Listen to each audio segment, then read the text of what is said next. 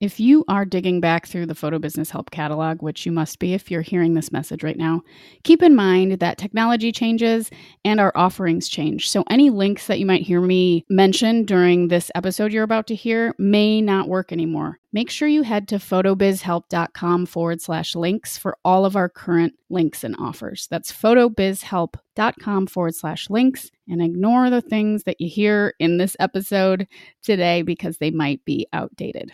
Everything you need is at photobizhelp.com/links. Are you a fan of Wayne's World, daily meditation, and red wine? I love all of those things, but that's not what this podcast is about. I believe time is valuable and how we spend it matters. That's why I've aggregated a decade of experience running my business and my passion for personal growth into short 10-minute episodes. This is Photo Business Help. Join me, Natalie Jennings, twice a week for lessons on everything I've learned on my journey from high school teacher to full-time photographer and business coach. I'll dive into marketing, meditation, and content creation, photography basics and organization, and the power of a healthy mind, body, and spirit connection. If you want to grow in business and live a better life, join our community of motivated, open-minded creatives. Let's do the podcast now. Is that good?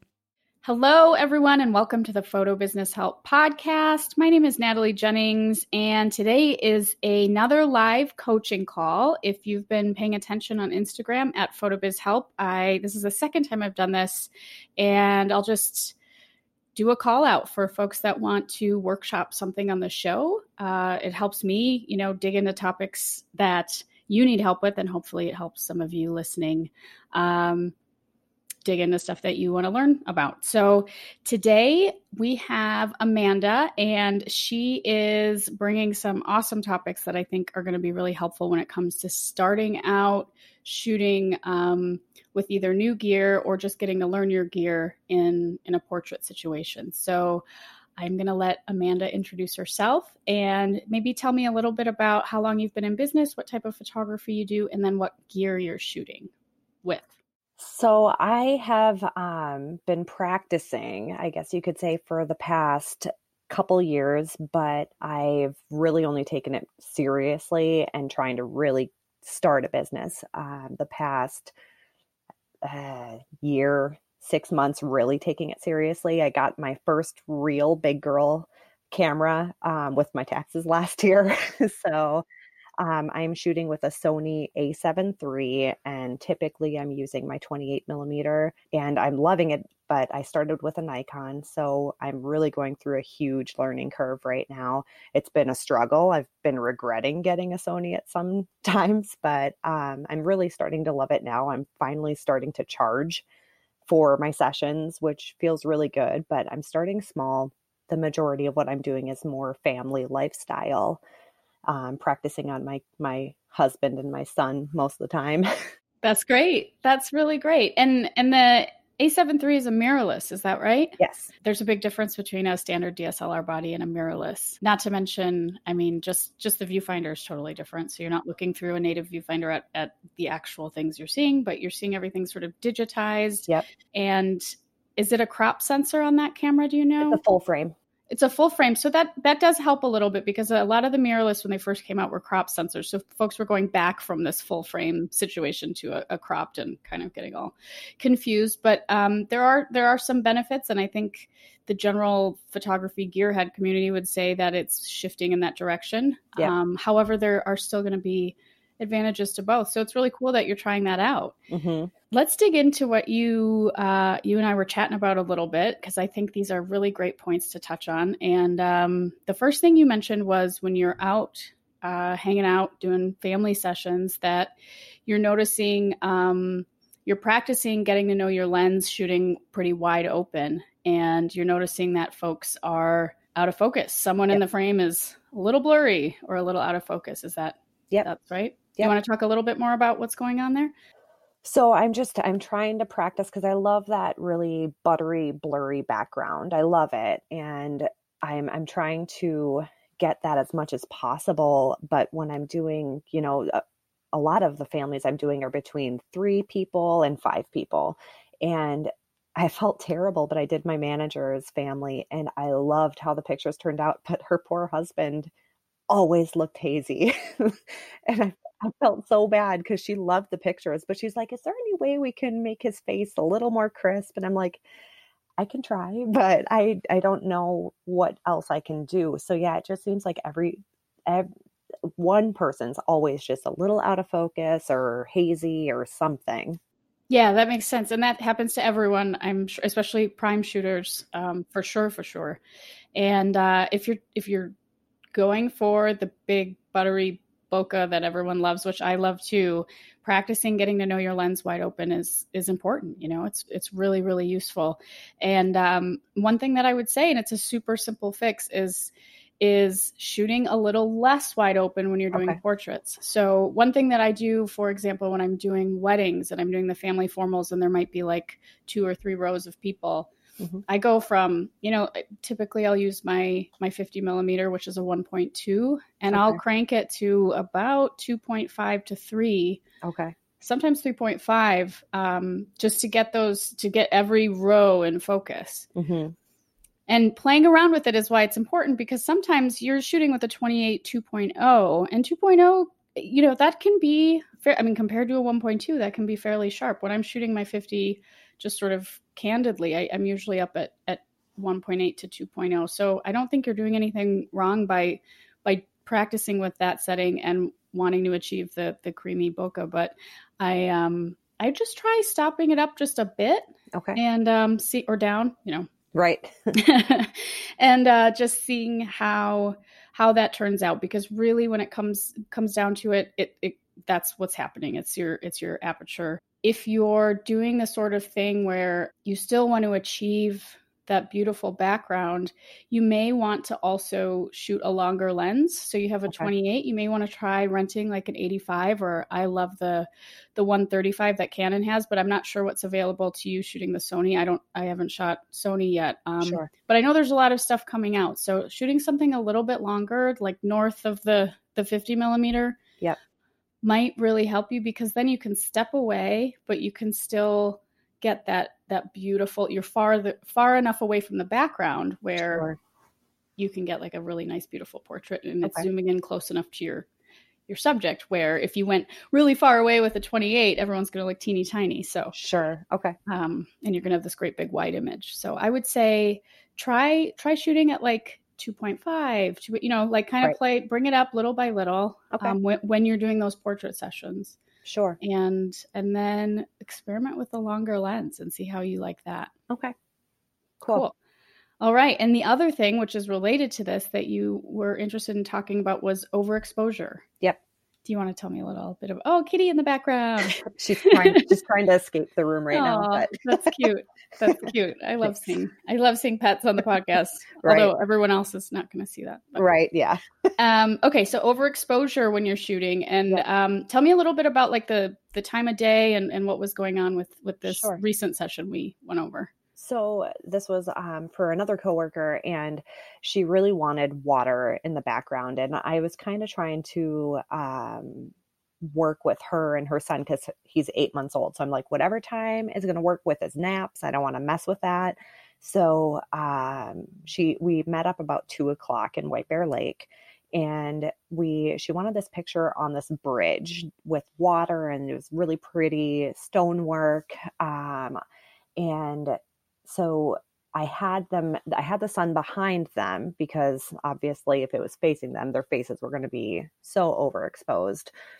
And to drop in a note here, it's summer right now. So this would have been 2 p.m. in the summer, not the fall or early spring. So that's going to be good. That'll make a difference. Exactly. And so, so the pictures of them facing away from the sun, I think, are salvageable, but it's like, a certain like part of the side of the face of her husband and herself and her arm was very, very bright. And but it was very important to her to have the water in the background. So I really wanted to try and make it happen, but it's so bright, and I don't want to lose any of the detail from all that sunshine, but it also kind of was overdone a little bit as well. So Totally, totally. And I think you brought up two great points here that we'll address. One is the actual shooting sort of logistics part of that. And the other is kind of client relational stuff, which can be tricky sometimes when there's places that are important to people and nap schedules and all this stuff that you have to do. But we'll start with the overexposure. So, all of us overexpose, like it's a thing that happens. And sometimes you've just been indoors and you go outdoors and you get a great shot and you forget that whatever. But sometimes it's just really bright and you're exposing properly, but there's a lot of highlights because maybe there's, if you're shooting over water, there's a lot of those crazy water reflections that are just bright, bright, bright, even if your subject is properly exposed. So I, in post-production, the very first fix, and you may have gotten some feedback on this in the group, but the very first fix is to pull your highlights down. Sure. That's going to really, you'll notice even like with white wedding dresses or clouds, when you pull those highlights, all of that detail starts to really pop out. Like you can kind of, and depending on how overexposed you went with it, but that would be the first fix to salvage it. If that's messing with the rest of the tone of the photo, you can always take a brush, either in Lightroom or Photoshop, that is a highlight, like where you can adjust just the highlights and go over, it's going to take a little bit longer, but go over those really overexposed places with just that brush so that you're not messing with like the places that aren't overexposed. Because if you pull highlights too much on something that's properly exposed, it's going to look weird. So right, exactly. Okay, so that should be a good first fix.